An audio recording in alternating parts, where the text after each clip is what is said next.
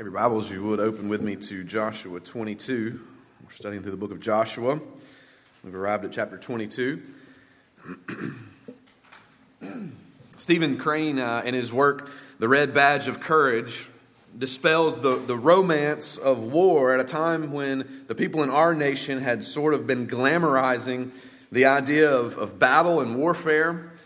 Crane portrays the reality of war in his book with its terrors and its contradictions, its problems and its miseries. He gives you a picture of a soldier, a young man in the book with his wound or his red badge of courage, and he's wandering along behind enemy lines looking for his brothers. It's a gripping picture, but it takes away, as he describes this scene, all of your taste for war, because war has always been a miserable affair. It was that way for Israel and for their campaign. And though they were victors in the campaign, though they ultimately won and the promised land was secured, for 7.5 years they battled and they shed blood and they engaged in warfare, and they had been given marching orders and all of their orders to move and to set up battle and camps. And they'd had enough of the discomforts for war to last an entire lifetime. And so when we get to these chapters that we're in now, where we've seen the land allotted and given to the people, and now the land has been allotted, and we're in the final section of the book, where we'll see some conclusion to the book of Joshua. This has been a long-awaited for time. The people of Israel are ready for peace. This is a nation that has had all they want of war. Let me remind you of the summary verses that we saw last week in chapter 21, the way that we ended chapter 21. You read in verse 44 of chapter 21, "And the Lord gave them rest on every side, just as he had sworn to their fathers. Not one of all of their enemies had withstood them, for the Lord had given all of their enemies into their hands. Not one word of all the good promises that the Lord had made to the house of Israel had failed. All came to pass." These are just summary verses for us, but for Israel, these were cherished truths. This rest was what Israel had been striving for and hoping for and awaiting for as long as they could remember. And shalom had come to them. Not one, the text says, not one of the good promises of God failed. Shalom, though, is more than just peace or rest from war. For the Israelites and for a Hebrew understanding, shalom meant everything that you needed for a full and a peaceful life, wholeness in every way imaginable.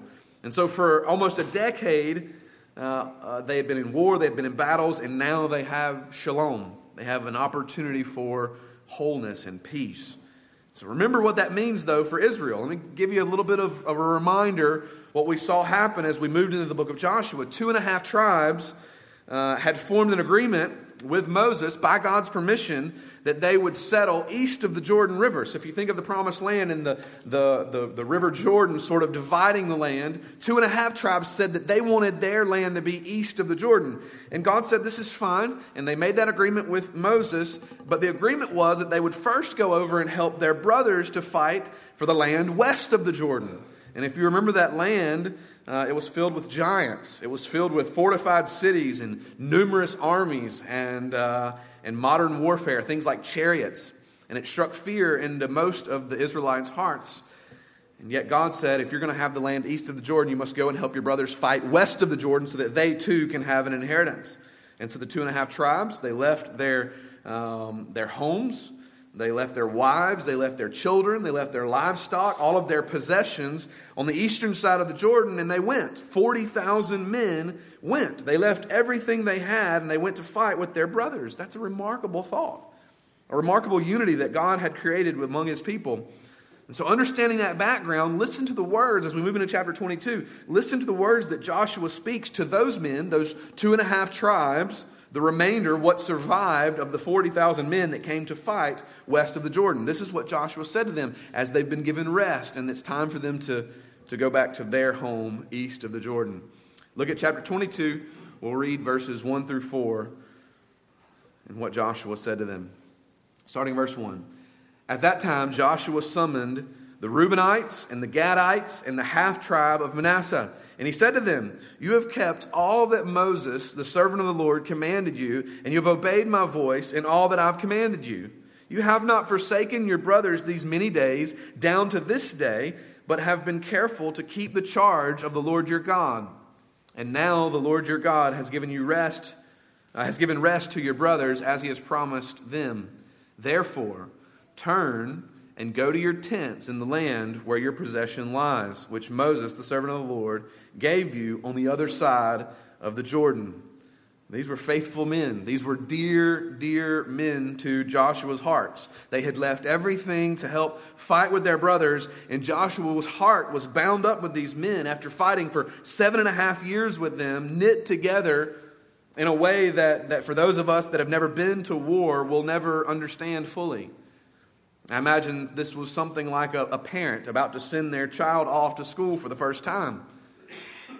For the first time, they would be out from under his direct influence, his direct leadership and command.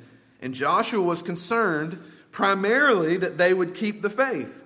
You see, Joshua was aware of something that we miss, not having a physical picture of the land in our mind. Joshua was aware of something, that the Jordan River was a substantial barrier. This is why it was a big deal that the Lord had miraculously led them across it. Almost 4,000 feet in elevation as you went down and then back up across the other side.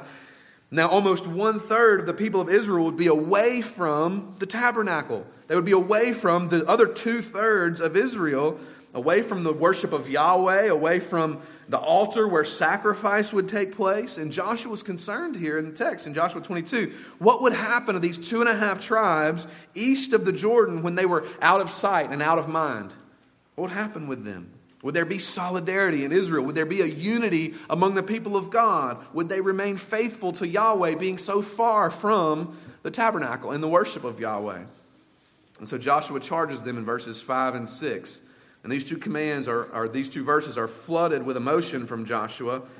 Within these 2 short verses, you have 6 infinitives or 6 commands in 2 short verses. You can imagine the emotion that Joshua spoke these words with. If you will, read with me. We'll continue in verse 5. Joshua says, and only be very careful to observe the commandment of the law. That's number 1. That Moses, the servant of the Lord, commanded you to love the Lord your God. That's 2. To walk in all his ways. 3. To keep his commandments. 4. To cling to him. That's number 5. And to serve him. Number 6. With all your heart, with all your soul. And so Joshua blessed them and sent them away, and they went to their tents. So Joshua gives this heartfelt command. He says, listen to these commands. And as we observe today, as the church today, listen to what he's directing them towards. Listen to who he's directing their attitude and their hearts towards. If you look back at those commands that I just read to you in verses 5 and 6, to love God, to walk in his ways, his commandments, cling to him, serve him. Friends, Joshua's priority for those 2.5 tribes is that their vertical relationship with God would be right. Because here's what Joshua knew. If their vertical relationship with God, with Yahweh, was right, then their horizontal relationship with the rest of Israel would be okay. There would be solidarity. There would be unity. As long as they were in love with God and following God's commands, they would be a unified people. We often get this backwards, right? And in our lives, we try to reform or mend or fix our relationships with people when we've not even considered, is our relationship with God right? Is our relationship with God vertically as it should be so that our horizontal relationships can follow? Verses 7 and 8 are a summary of what we just heard. And then verse 9 says this. So the people of Reuben and the people of Gad and the half-tribe of Manasseh returned home, parting from the people of Israel at Shiloh, which is in the land of Canaan, to go back to the land of Gilead, their own land, of which they had possessed themselves by the command of the Lord through Moses. It reads just like a matter of fact. It's just sort of run-of-the-mill information, just sort of ho-hum facts. But imagine this scene. Imagine the scene that's before us here. If you can put yourself there. I mean, think about even as a kid, right? Even as a kid that went to church camp. And after a short week together at church camp, you loaded up into church vans and you came back home. But what happened before you loaded into those vans on that last day when you're spending the last 5 or 10 minutes together? You boo-hooed because of your new best friend. You boo-hooed because of this lifelong friend that you had made in 4 short days. You signed T-shirts and you exchanged addresses. You promised to be pen pals for forever. For the rest of your days, you would write at least once a week. You hugged and laughed together, maybe sang Kumbaya one more time. It was an emotional moment. If you can remember leaving church camp, that was like devastating. And it was only a few short days of meals in the chow hall and high ropes courses. This was 7.5 years of shedding blood with your brothers in war. A daily clinging of swords that reminded you that your life was dependent upon your brother fighting beside you. I mean, this was eating every meal together, trusting God at every turn, relying on the men that you were serving with for your very life, sleeping in tents as you were away from your family and your kids. Verse 9 is not just ho-hum conveying of data. It's an emotional departing. They turned and they went back east toward their land, but you can imagine it was with tears in their eyes as they left a part of themselves there in Shiloh with their brothers. They were leaving a part of themselves with the brothers that they had been fighting with for 7.5 years. And yet there's this lingering question for Joshua, for Eleazar the priest, and for the leaders of Israel. As the 2.5 tribes leave to go back east, to be with their wives, to be united again with their children, will there really be solidarity, unity within the land when they get back across the Jordan? Will we really be one people? Will we really be united in our worship of Yahweh? And it's a valid concern because it's the very next thing that comes up. Look at verse 10. And when the people came to the region of the Jordan, that is, in the land of Canaan, the people of Reuben and the people of Gad and the half-tribe of Manasseh built there an altar by the Jordan, an altar of imposing size, and the people of Israel heard it said, Behold, the people of Reuben and the people of Gad and the half-tribe of Manasseh have built the altar at the frontier of the land of Canaan, in the region about the Jordan, on the side that belongs to the people of Israel. And when the people of Israel heard of it, the whole assembly of the people of Israel gathered at Shiloh to make war against them. Are you kidding me? They just left. And immediately the bulk of Israel looks across toward the Jordan and they see it. An altar has been built. An unauthorized altar. A duplicate of the altar that was erected at Shiloh. And this sort of thing was forbidden. It was punishable by death. It was a rival altar, a place to offer sacrifices to Yahweh that had not been condoned. And so the Israelites in the west, they have this clear sign in their mind as they see this altar being constructed, this huge altar of imposing size. They see it, and it's immediately to them a sign of defection. They've left the worship of Yahweh. They've left obedience. They're not faithful. They're traitors. They're hardly out of our sight, and they've rebelled against God. What is it with this apostasy? And so they conclude that they must go to war against them. These brothers that we've been fighting with for 7.5 years, we must go and strike them down. And you say, man, that seems drastic. It seems to be a strange action to take against your brothers. But fidelity to God must remain a priority, even above our fidelity to our family. And so the question for us, at least one of the questions we wrestle with in this text is this. Was Israel, the bulk of Israel, the western tribes, were they right or were they wrong in these conclusions? Well, as with much of life, there's a little bit of wrong here and a little bit of right here. It's right in the fact that despite that they were sick of warfare, despite the fact that they were just weary of fighting battles, when the thought that the honor of God had been tarnished crossed their minds, they're ready to strap their armor back on and go to blows for the name of God. That's an incredible thing to be applauded. You think about how that stands in contrast to the culture that we live in. A culture that says you have no right to judge someone else based on their beliefs or their convictions or their actions or decisions. Who are you to tell someone else that they're wrong in their understanding of who God is or in their worldview or in their understanding of Jesus? Who are you to tell them that they're wrong? That's what our culture would say. And here we should applaud Israel that they're so concerned with the holiness of God, with solidarity to Him, with fidelity to Him, that they're willing to go to blows over it. They had learned the lesson of the city of Ai, if you remember that battle, that there are some things more important than the preservation of human life, and that's the holiness of God. So it's to be applauded. That's a good thing that they were that concerned with the holiness of God. But they were also wrong. You see, they were wrong in that they immediately jumped to the worst possible conclusions about their Eastern brothers and sisters. That without hesitation, without the benefit of the doubt, they assumed the worst in the family of God. Often people are naturally negative, assuming the worst, but crowds of people are almost always negative when gathered together. Robert Fulton was an engineer and an inventor that's been credited with inventing the successful commercial steamboat named the North River Steamboat. In 1807, the steamboat traveled on the Hudson River from New York to Albany. Think about how far that is. New York to Albany and back, and it took 62 hours. But it forever changed river traffic and trade in America. But, as with a lot of great inventions, when he was ready to first put it to test, he put it into the river, and the crowds gathered along the banks to see if this thing was really going to work. It all seemed like magic or something that had made no sense to most people. And so they gathered along the riverbanks, and they chanted as Fulton put his boat into the water, "It'll never start, never start, never start." But it did. And then it moved, and it began to go down the river. And so the crowd changed their tune to, "It will never stop. It will never stop. Never stop." People can be negative. People can assume the worst. And spiritually, believers are often given to this sort of negativism. I mean, think about it. Humans will so easily believe the worst when they hear it. People gloat over people's faults when they hear about them. And the Scripture commands us as Christians to be different. As followers of God, we're to be different.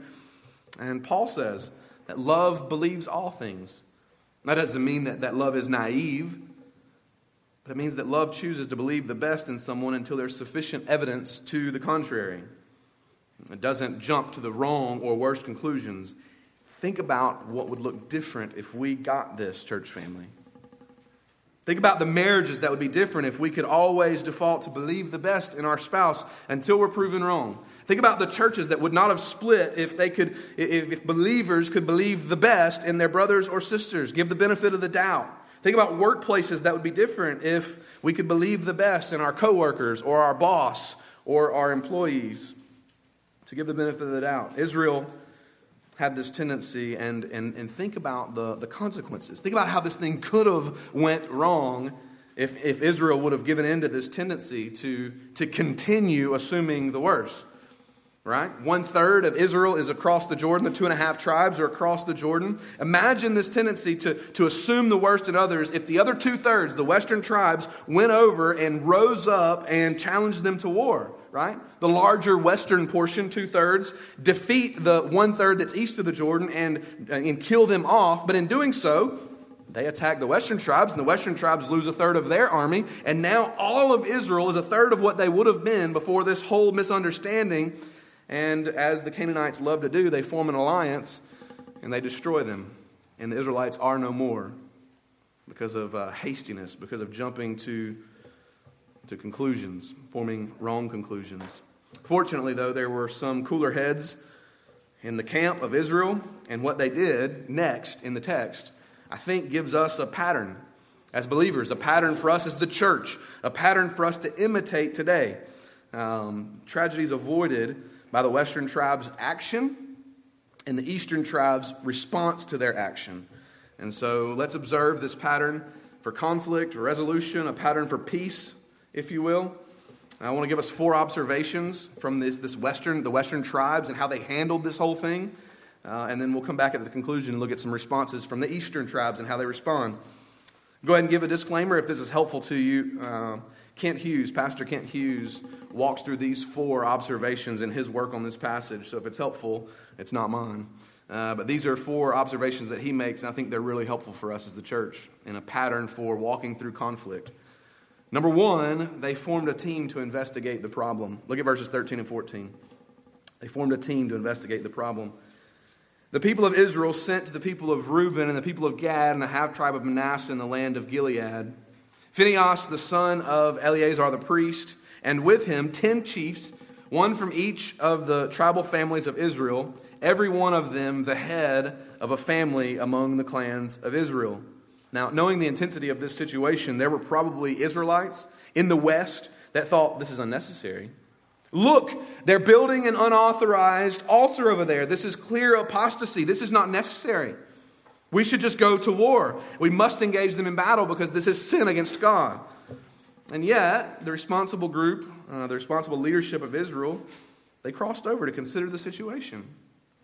They formed a team to evaluate the facts, to see what was really going on behind what their eyes could see. And they did so in community. They did so with one another. You say, well, Matt, what are you saying here? Are you saying that every time I have a dilemma come up that I need to organize a formal team to help me fix it? Here's the good news. You don't have to. God's already done that part. He's given us one another. He's organized the team for you. It's called the church. It's called your brothers and sisters in Christ. That's what we exist for. If you think about how much better we'd be if we actually lived in the type of community, the body of Christ, in such community that we actually weighed decisions. We actually weighed offenses towards us, and we actually weighed plans with the help of our brothers and sisters that are also being led by the Spirit of God. How much better off we'd be. And this is one of the reasons you join and become a member of a church, that you can be in community with brothers and sisters that can help you weigh the things that you're walking through in life and see, is this something I need to do? Or is this something I need to engage? Or something I should pull back and be away from? We submit to being led through decisions with wise counsel that we receive from Christian brothers and sisters. This leads to their second step.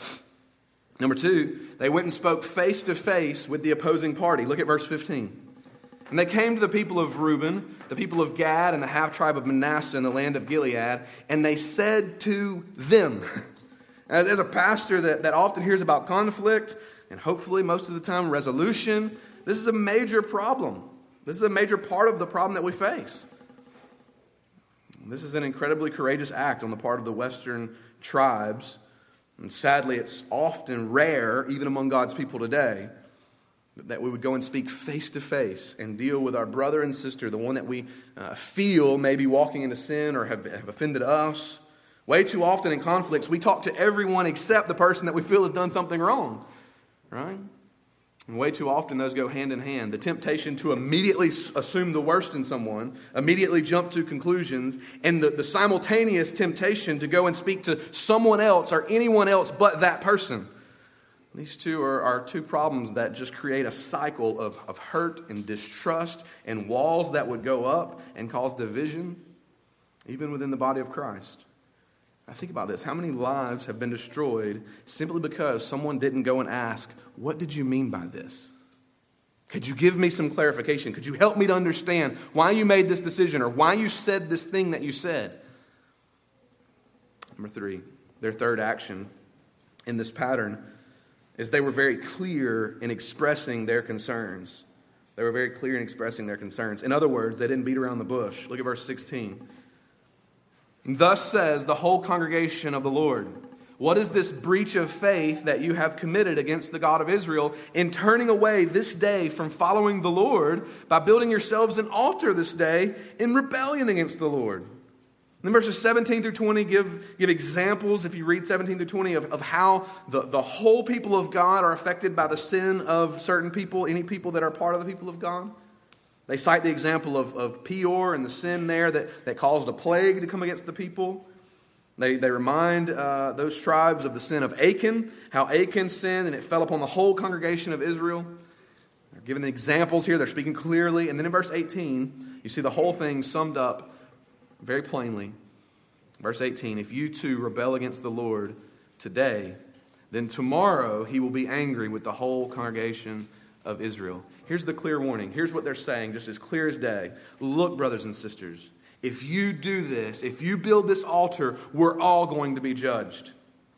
We're all in this together. We're all one people. And so if you do this, you're bringing judgment upon all of us. And so this is a clear expression of their concern. It's not vague. It's not sarcastic. It's not passive aggressive. How much better off would we be if we learned to do this? If we could practice the art of being direct and clear with our concerns, with our worries, instead of letting our emotions get the best of us and flying off the handle, or instead of demeaning or belittling the person that we're engaging with over our concern, or instead of being passive-aggressive and hinting at something that we're thinking about, instead of just saying what it is that's on our hearts. They were clear and direct at addressing the potential problem. Yet, though they're clear and they're direct, look at the fourth thing. Here's number 4. They're generous and loving even in their confrontation. They're generous and loving even in their confrontation. In verse 19, you see just how generous and loving they are. Look at verse 19. If the land of your possession is unclean, pass over into the Lord's land where the Lord's tabernacle stands, and take for yourselves a possession among us. Only do not rebel against the Lord or make us as rebels by building for yourselves an altar other than the altar of the Lord our God. And how beautiful this is. That even in the midst of their confrontation, even in the midst of them giving a straightforward, direct, and clear allegation, their expression here is generous and loving. That's what they're saying. Hey, if you don't want your land over there, if you've changed your mind and it's not good for you anymore, come back over here with us. We'll sacrifice some of our land so that you can have some land. We'll repartition the thing and we'll give you some of ours. We'll take a loss so that you can be included. Whatever you do, though, don't sin against God here.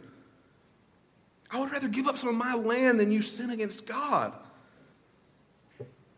That's incredibly generous, incredibly gracious, incredibly loving, even in confrontation. In a moment, we're going to see the outcome of these 4 steps and the way that the eastern tribes respond to them, which is also grace-filled. But first, I think it would do us well to see that this example from Joshua 22 perfectly aligns with the New Testament. It perfectly aligns with what Jesus says about our responsibility within the church. In Matthew chapter 18, I often don't get you to turn with me, but I'd love it if you turn with me to Matthew 18. We'll spend a couple minutes here because I think it's important that we see this is not just something in the Old Testament that happened once. This is actually the paradigm. It's actually what Jesus commands of us in the New Testament. Matthew 18, verses 15 through 17. These are the words of Jesus. He says this, if your brother sins against you, go and tell him his fault between you and him alone. And if he listens to you, you have gained your brother. Church, why is it that this command from Jesus is almost universally ignored within the church today? That for the majority of Christians, this verse might as well not even exist in Scripture. Because the other pattern that we see more often is when a brother or sister, when a believer feels offended, when they feel that a brother or sister has sinned, instead of going to that individual, they go to another brother or sister and share it with them. They share the sin or the issue with them, the allegation with them. And then that person gets the information, and then they go share it with someone else, and that person goes and shares it with someone else. And before long, everyone knows about the alleged sin except for the individual that supposedly did it. Listen, church family, this is something that we can get into if we're not careful. And so often it comes across as righteousness even. But this is the way it often comes off in the church. We have a prayer request we need to share. And so often our prayer requests for other people can simply just be a baptized version of gossip. So before you share that prayer request, ask yourself, is my heart in some way excited by being able to be the first person to break this news? Hey, brother, we need to pray about this because fill in the blank. And if in any way I'm excited that I'm the one that gets to share this news, then friends, that's not a prayer request. That's the sin of gossip. And Jesus could not be more clear here. If you feel your brother or sister has sinned, go to them. Go to them. And if you don't have the moral courage to go to them, then keep your mouth shut. Because it's unbiblical that you would go and talk to someone else. It's a sin that you would go and talk to someone else about that. So that's where Jesus starts, but he continues. Look at verse 16. But if he does not listen, take 1 or 2 others along with you, that every charge may be established by the evidence of 2 or 3 witnesses. This step does a couple things. 1, it gives the opportunity for someone else to hear with you in that confrontation with that person, not as gossip, but with that person. Is this a valid concern? Is this really sin? You have someone else to weigh that with you. 2nd, though, if they agree with you that it is sin, then they're there to confirm that to the person who has committed the sin. It's there as another person to agree and say, yes, brother, this isn't best for you. Or yes, sister, this is clearly not biblical. This is sin. And so often the Lord uses that agreement among Christian brothers or sisters to bring someone, to lead someone to a place of repentance. But if in the case that doesn't happen, if they're still harboring that sin, harboring that activity in their heart, Jesus continues, verse 17. But if he refuses to listen to them, tell it to the church. And if he refuses to listen even to the church, let him be to you as a Gentile and a tax collector. This is an extreme step. It's a step that should only be taken with tears and with extreme prayer. But if we believe this book, church family, if we believe the Bible and we center our lives and this church around this book, then we must take passages like this seriously. This is God-given instructions on how we handle sin in the life of believers. This only God can judge me stuff is unbiblical. It is not true. God places us within each other's lives, brothers and sisters, within each other's lives for our own sanctification. We should be able to go to one another and say, this isn't best for you, this is sin. And it shouldn't cause a division in the church. It's actually biblical. It's what should happen. Praise God when church discipline happens at the first step and someone's brought to repentance. But church, when it doesn't, we must be obedient to Christ's command here. When we put these instructions here in Matthew 18, together with the pattern that we see in Joshua 22, we see a beautiful thing can happen. That even in conflict, even where sin has been committed in Matthew 18. Now Joshua 22, that's not the case. We're going to see what happens there. But even where there's been sin, God can be glorified in the unity that the gospel brings a church. Where that's being confronted and handled in the way that the Bible says that it should be handled. So let's jump back over to Joshua 22. Because I want us to see this pattern and how it plays out there for the Israelites. Now remember the pattern. I want to give it to you one more time because it sets up for us the response. They formed a team to investigate the problem. They went and spoke face to face with the opposing party. They were clear in expressing their concerns. And they were generous and loving even in their confrontation. And let's look at the response from the eastern tribes. And again, I want to give us another pattern. This one's shorter, it's only 2. But a pattern for responding to accusation. What about when we're the one that's being accused of sin? What about when we're the one that's having these allegations brought toward us? How do we handle confrontation when being blamed? The scriptures are clear there, so let's see their response. Number 1, they took the accusation seriously. They took the accusation seriously. When they were confronted, it wasn't that they would disregard it and act like it's some small matter. How often is that our natural response, to disregard confrontation, to disregard an accusation, right? To put up a self-righteousness to say, I don't have to answer you about that. I'm above that accusation. So often that's our natural heart, but not for Israel, not for the eastern tribes. Let's look what they do. Verse 23. Then the people of Reuben, the people of Gad, and the half-tribe of Manasseh said, in answer to the heads of the families of Israel, the mighty one, God, the Lord.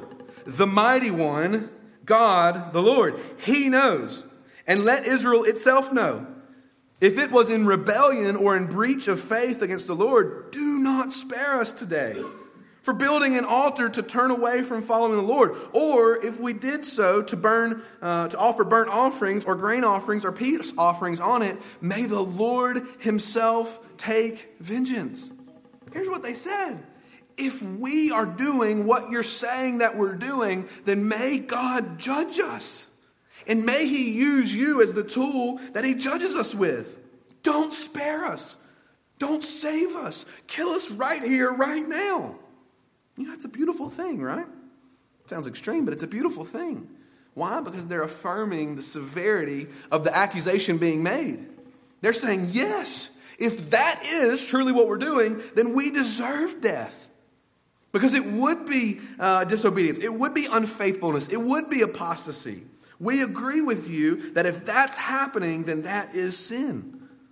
They didn't let pride well up and get the best of them. They didn't lash out in anger. They didn't throw down the gauntlet with a holier-than-thou attitude. How dare you come and bring this to me? Think about your own life, believer. Can you respond in that way when you're accused? Can you receive correction with humility and weigh your actions? Can you agree with a brother or sister when they bring sin to you and confirm and affirm with them? Yes, that's severe. Or is our knee-jerk reaction to lash out? That's the first step. Look at the second step in this pattern for hearing an accusation. Secondly, they formed an honest, reasoned response to the accusation. Look at verse 24. No, but we did it from fear that in time to come your children might say to our children, what have you to do with the Lord, the God of Israel?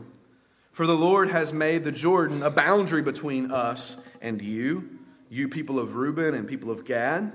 You have no portion in the Lord, so your children might make our children cease to worship the Lord. Here's their reply, and it's very simple. We were afraid that the Jordan River and the border that it creates could cause us to one day be denied the worship of Yahweh. Not now, because we're good now. We just fought together for almost a decade. But one day, we might not be considered the people of God because we're over here across this river. So let us explain. Look at verse 26. Therefore we said, let us now build an altar, not for burnt offering, not for sacrifice, but to be a witness between us and you and between our generation after us, that we do perform the service of the Lord in His presence with our burnt offerings and our sacrifices and peace offerings. So your children will not say to our children in time to come, you have no portion in the Lord. And it repeats it in verse 28 and 29. In other words, we built that altar as a monument, as a reminder that we are all the people of God, that we have all the rights of worship in the land of Israel, to the true God of Israel. We're a part of you. We actually did it to emphasize the unity and the solidarity that we have with you as worshipers of Yahweh, not to usurp the priority or the commands of God. What they're saying is it's the exact opposite of what you expected. It's the exact opposite of what you jumped to in your rash conclusions. We wanted to do this because we wanted to be one of you. Oh, the grace and the clarity here. The eastern tribes are not rubbing the mistake that they made in their faces. You dumb western tribes. You missed it. This is clearly not what this... They're not rubbing that in their face. They're not playing the role of a victim here, ridiculing the western tribes because they misunderstood the whole situation, though that's often the way we lash out and jump to conclusions. When we're the one that's been vindicated, we like to let the one who's accusing know it. That's not what they did. It's grace-filled. It's a reasoned explanation. Watch the result in verses 30 and 31. And when Phinehas, the priest of the chiefs of the congregation, heard these words, it was good in their eyes. Verse 31, and Phinehas, the son of Eleazar the priest, said, today we know that the Lord is in our midst, because you have not committed this breach of faith against the Lord. Now you have delivered the people of Israel from the hand of the Lord. Can you imagine the relief there? As Phinehas and the leaders of Israel went to confront the eastern tribes, they feared the worst, right? This day could mean our demise. It could be our annihilation because these knuckleheads have sinned against God. And when people sin against God, the whole congregation of Israel pays for it. So we don't know what we're getting into when we go to confront them. It could mean that all of us are dying. They could see no explanation for how anything other than clear rebellion against God could be taking place. And they left rejoicing because it was a misunderstanding. And they were actually striving for greater unity. And that's how they left. They were more unified than ever before. They were a people one under the worship of Yahweh. Verses 32 through 34 show us that they returned to the western tribes. They returned to the people, the 2/3 that were on the other side of the Jordan. And then verse 33 shows us, and the report was good in the eyes of the people of Israel.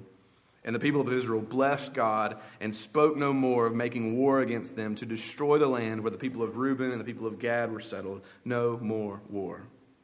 We're one people, united in our love for the Lord. Catastrophe avoided because things were handled the right way, with grace, with clarity, being led by God. And as the people of God, as the church today, we must be characterized in this way. If not, then we don't look like the people of God. And so often that's the case in the church today. We behave like people that are not the people of God. In Matthew chapter 5, and we're wrapping up. Matthew chapter 5, verse 9, Jesus says this, blessed are the peacemakers. Blessed are the peacemakers, for they shall be called sons of God. We would do well to ask this morning, how can I be a peacemaker? In my home, in my workplace, in the church, how can I strive to be a peacemaker? And I think if Jesus were here this morning to elaborate on that statement, how can we be peacemakers? I think he would say this. Based on what he said in Matthew 18. Blessed are those who form a team to investigate a problem. Blessed are those who speak face to face with an opposing party. Blessed are those who are clear in expressing their concerns. Blessed are those who are generous and loving even in their confrontation. Blessed are those who go to a brother or sister that has sinned. Blessed are those who go with 2 or 3 witnesses to a brother or sister that continues in sin. Blessed are those who ultimately tell it to the church so that a brother or sister can be led to repentance. Blessed are those who take accusations seriously when directed toward them.